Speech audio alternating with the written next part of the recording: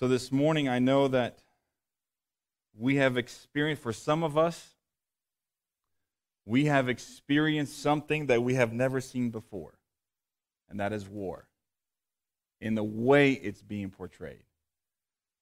If you keep up with the news, you have heard the headlines that for the first time in 80-plus years, you have heard air sirens going off, announcing the imminent attack through bombing and missiles.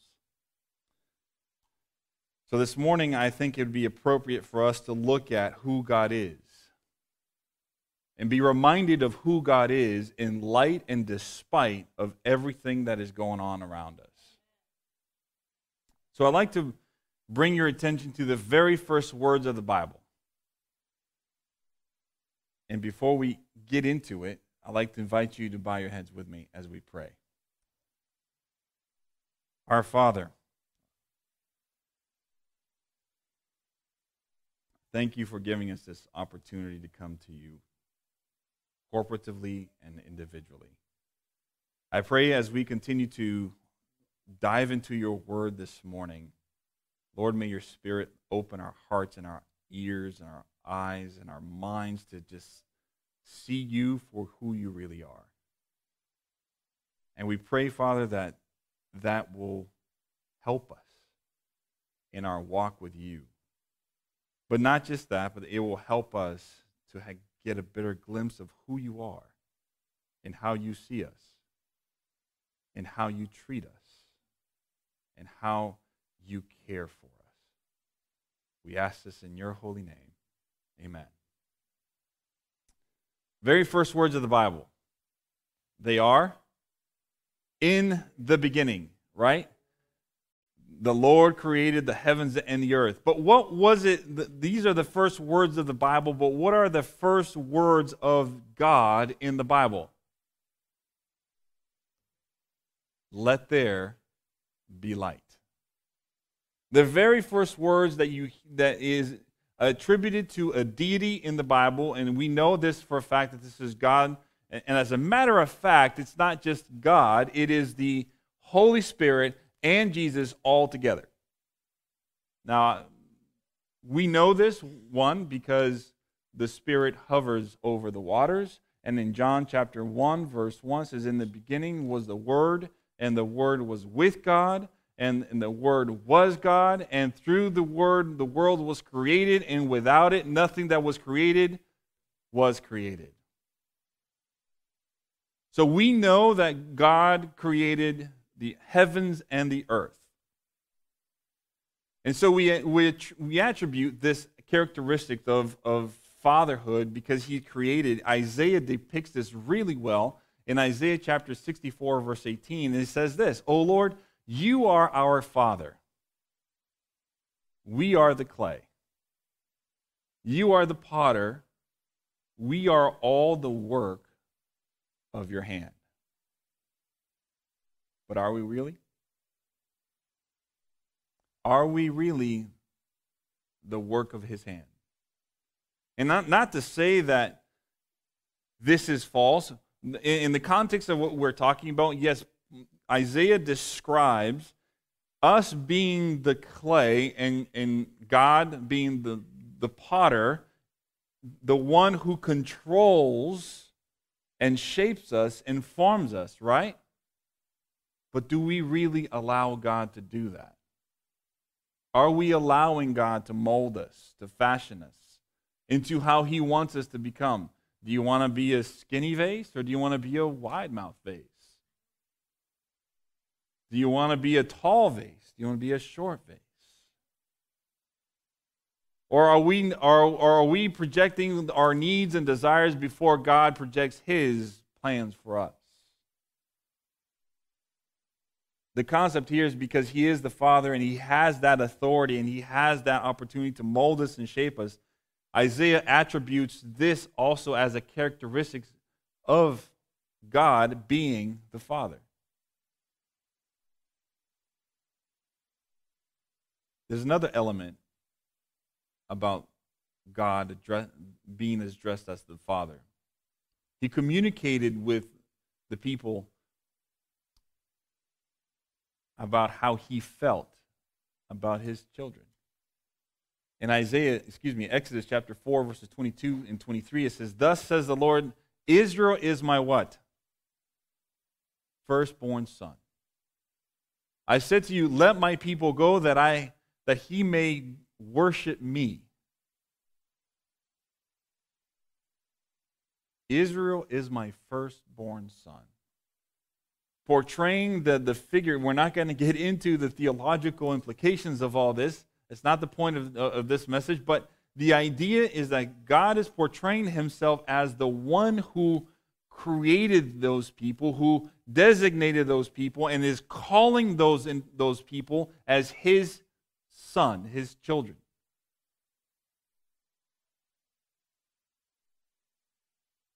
And in the same manner that God is depicted as being the Father,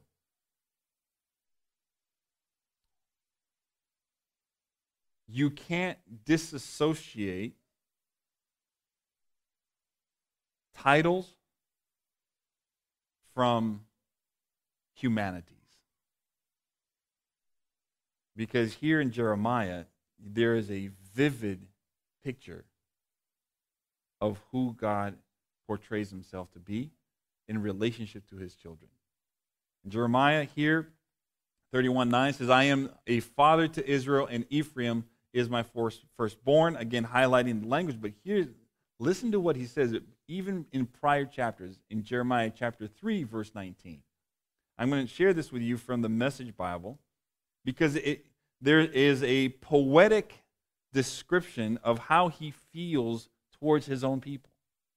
"I planned what I'd say if you return to me." I mean, can you imagine, those of you that are parents, especially those of you that are dads,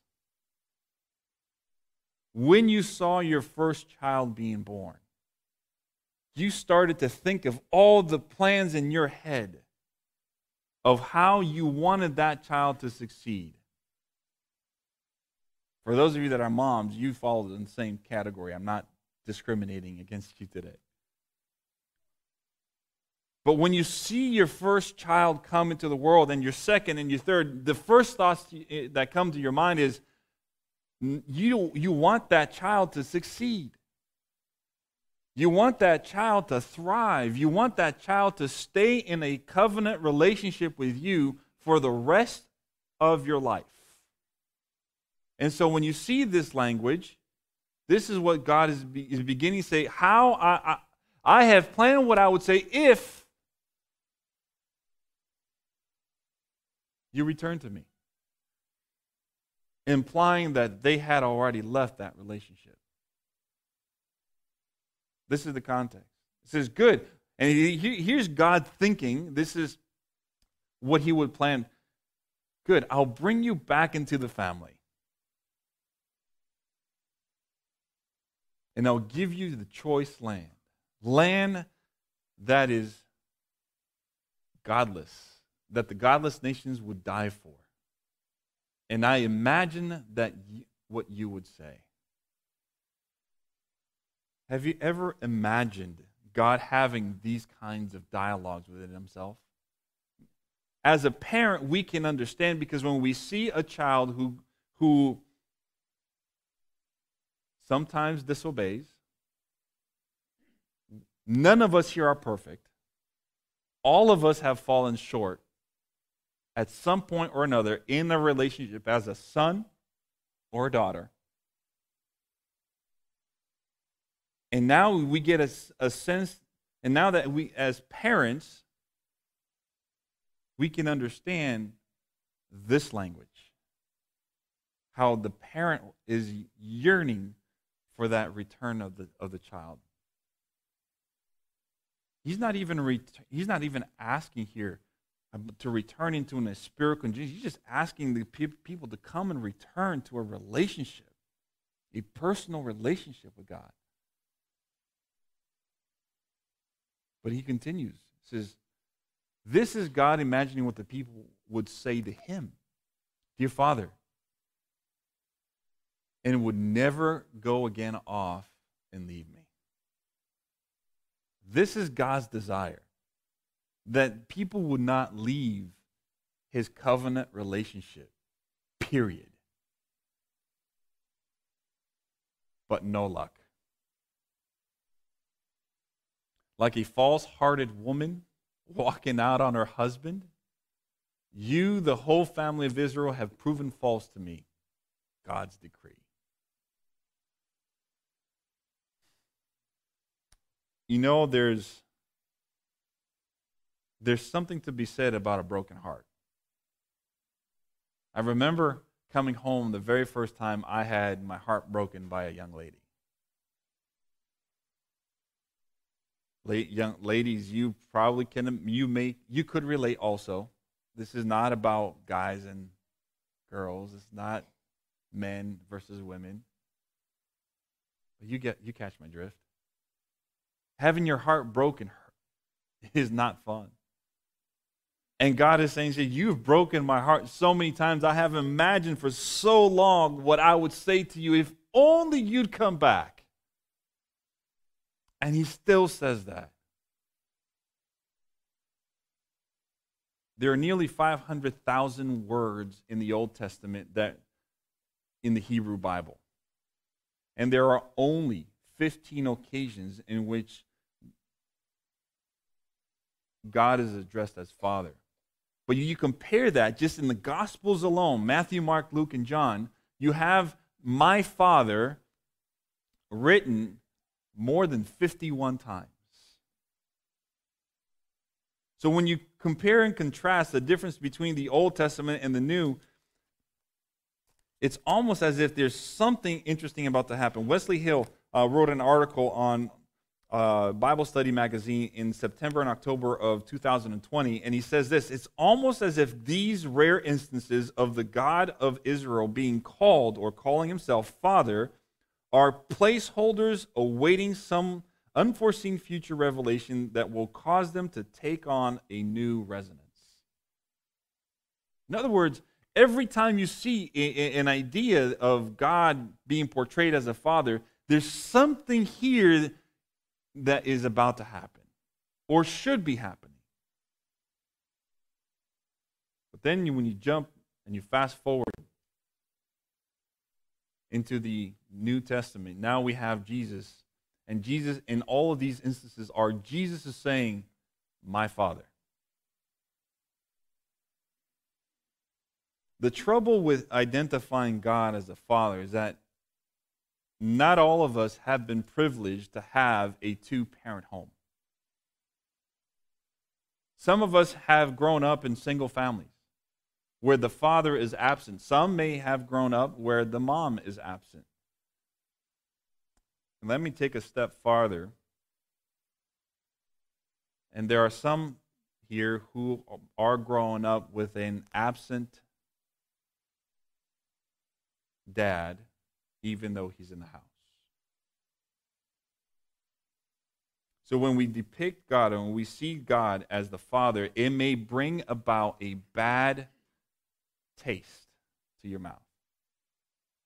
Because we normally attribute the characteristics of a father to God because of our personal experiences. So in order for us to understand a little bit better why Jesus called God as his Father, we know that for God so loved the world that he gave his only begotten Son, that Jesus is the Son of God. But let's look a little bit closer. Let's go to John. I don't have this on the screen, but let's go to John chapter 14. If you have your Bibles with you, let's go there together. John chapter 14.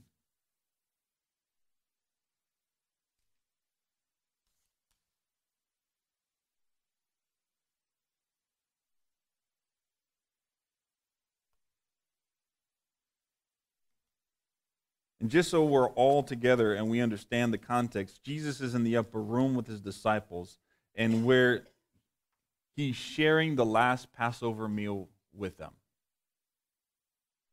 Jesus has just identified his betrayer and is about to explain that Peter, and has just explained that Peter is going to deny him. And Peter, being brash, is like, no, me, I will die for you. Say, yeah, you will. you will. And after he has given them the commandment to love each other, and we touched on this here not too long ago, he says these words, let your heart not be troubled. You believe in God, believe also in me. In my Father's house there are many mansions. And if I go, and if it were not so, I would have told you. And I go to prepare a place for you, and if I go to prepare a place for you, I will come again and receive you to myself, and that where I am, you may be also. And where I go, you know, and the way you know. Thomas said to him, Lord, we do not know where you're going. How can we know the way? And Jesus said to him, I am the way, the truth, and the life. No one comes to the Father except through me. And if you have known me, you have known the Father. You have known my Father also. And from now on, you know him and have seen him. And Philip, he said to him, Lord, show us the Father, and it is sufficient for us. Here's the verse. And Jesus said to him, I have been with you so long, and yet you have not known me, Philip. He who has seen me has seen the Father. So how can you say, show me the Father? Do you not believe that I am the Father and that the Father in me? The words that I speak to you, I do not speak on my own authority. But the Father who dwells in me does the works. Believe me that I am in the Father and the Father in me, or else believe me for the sake of the works themselves. Did you notice how many times the word belief is in there? I want to go back to the very first words here in chapter 14. Let not your heart be troubled. This morning, some of you here have troubled hearts. You may have a troubled heart because of job insecurity. Or you may have a troubled heart because your family may be falling apart. Or you may be having a troubled heart because of your marriage is falling apart. Or you have a troubled heart because of health concerns, personal health concerns. You may have a troubled heart because you're concerned with the political state of the world in which we live in.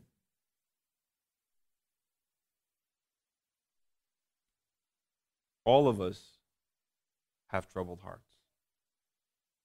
All of us at some point are here because something's wrong. But Jesus' word is, let not your heart be troubled. So this morning I want to affirm you, let not your heart be troubled. But the focus of this message is not about you having your heart being filled with energy or filled with peace. Because the words that come out of Jesus' mouth is not to focus necessarily on being happy or being at peace. But he says this right after this, let not your heart be troubled. You believe in God, believe also in me. See, the disciples had no problem understanding who God was. Jesus has spent 3 years ministering to them. And he has been telling them all this time long, listen, this is what's going to take place. The Bible has been clear that at the end of times, wars and rumors of wars are going to take place. Pestilence, diseases, sickness, illnesses, death, suffering, loss. That's going to happen. But let not your heart be troubled. Believe in God. Believe also in me. Why is it important to believe in Jesus? Because it is only through Jesus that we have access to the Father. It is only through Jesus that we can have peace in our hearts. It is only through Jesus that we can come to him and say, Lord, help.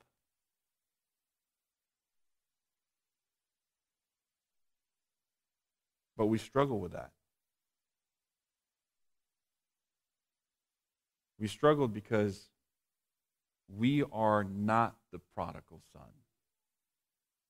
We are the older brother.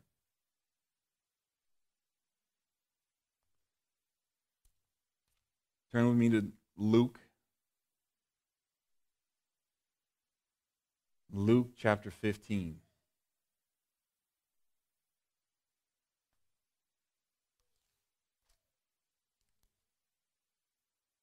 Luke chapter 15, verses 25 through 32 is the end of this story.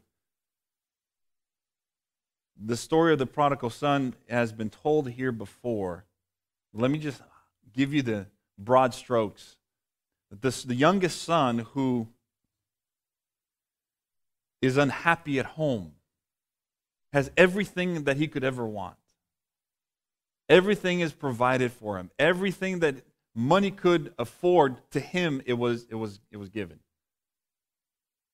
And he decides to ask his dad for his share of the inheritance. By the way, the oldest son would usually have twice the portion of everybody else.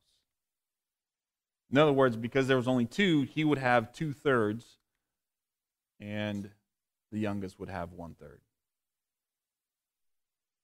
Keep this in mind, because when he goes and gets his inheritance, goes off and spends anything, and spends everything that he has, and is wondering if he should come back home, he does. I'm not going to dwell on the fact of what takes place, because we know that the father goes out and reaches out to his youngest son on the way as he sees him from afar off. We get that story. We love that story. We love that image of the father who is coming in our direction when we become lost. But the reality is we're often like the youngest brother, like the oldest brother. Now his oldest brother who was in the field, verse 25, and as he came and drew near to the house, he heard music and dancing. So he heard one of the servants and asked what these things meant. And he said to him, "Your brother has come, and because he has received him safe and sound, your father has killed the fatted calf." They threw a party for him, a barbecue.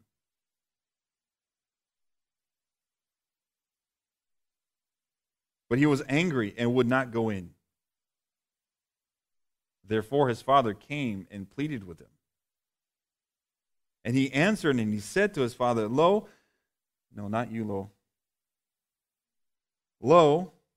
these many years I have been serving you. I've never transgressed your commandment at any time. And yet you never gave me a young goat that I might make merry with my friends. But as soon as this son of yours came, who has devoured your livelihood, with harlots you killed the fatted calf for him? And he said to him, Son, you are always with me, and all that I have is yours. Let me pause here. Remember that detail I said. He had twice the inheritance of his brother because he was the oldest. The father didn't say that, listen, I'm taking what's yours away from you. Notice that the father didn't say, it's unfair, but you got to live with it. He just says, I am with you always. You have been with me. You haven't left. But what this insinuates is the fact that the oldest son never procured a relationship with the father, even though he sat at his table.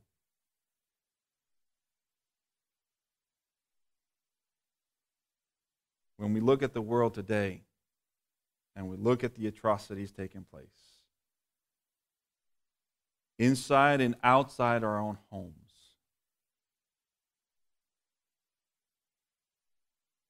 there are things that we can control and there are things that we cannot. The one thing we can control is the status of our relationship. What's your relationship with the Father today look like? Do you sit at the table And you complain that the person that walks through that door has been given grace, when all along you have been sitting here enjoying the grace that has been afforded to you, and not understanding that that same grace has been given to you since the beginning.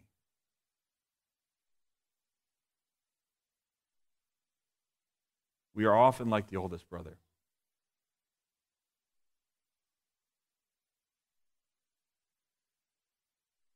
And we fail to recognize God's goodness because we don't have a relationship with Him.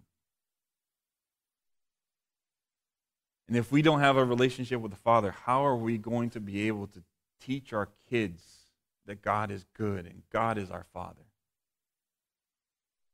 when we are not cultivating a relationship with our children?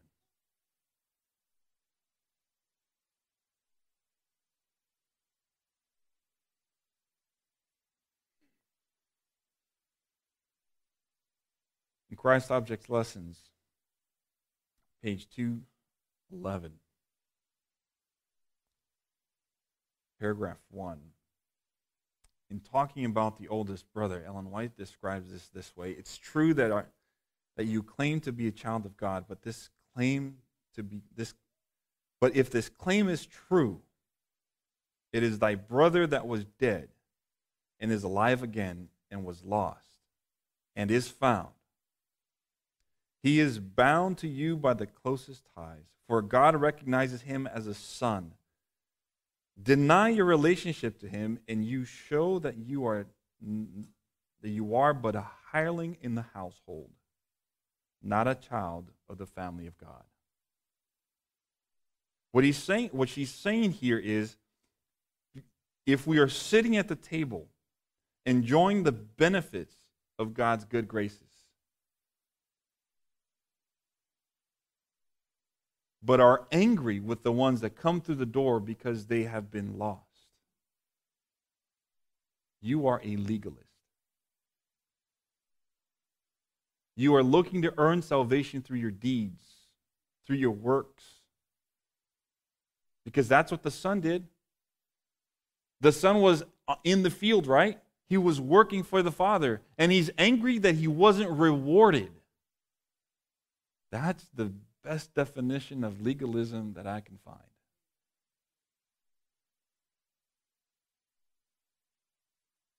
But that's not who the Father is. The Father has been there all along. And he has even called us his children. In John chapter 3, verse 1 says, "Behold what manner of love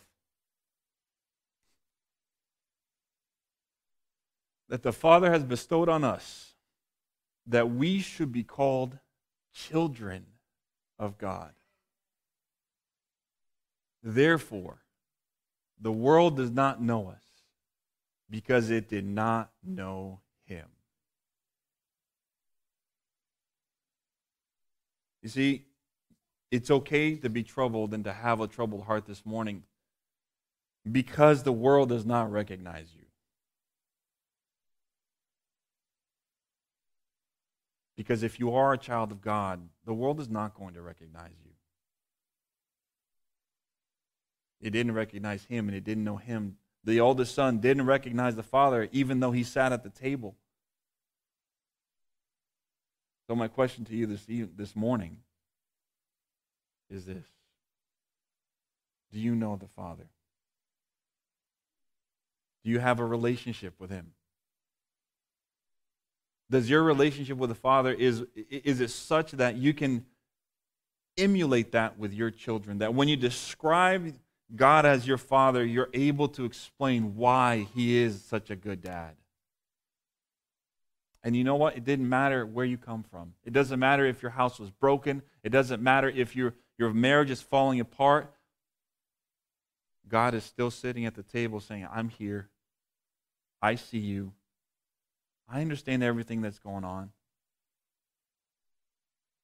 But as Jesus said to his disciples, "Let not your heart be troubled. Believe in God." You know that God created the world. You know that he can create everything out of nothing. But believe also in me. It's about your relationship with God. Focus on that. As you develop your relationship with God, He's going to unfold and pour out the blessings in the storehouses. Let me just add this. I know this is a little bit out of context, but given the circumstances where we find ourselves in the world in which we find ourselves today, we need to pray more so than ever before. In a vision of God's storehouses, there were shelves with bags that were tied at the top. They were filled, and they had names underneath the shelves below each bag. So the question was asked, Lord, what are these blessings? What are these bags? And what do these names represent? And the Lord answered in this way. These bags are the blessing, are filled with the blessings I have for each person that they do not ask. If your heart is troubled this morning, bring it to God. Take it to Him in prayer. Take your family, take your household, take your relatives, take your country, take your leaders in prayer. We need our Father's love and blessings now more than ever. May God bless you.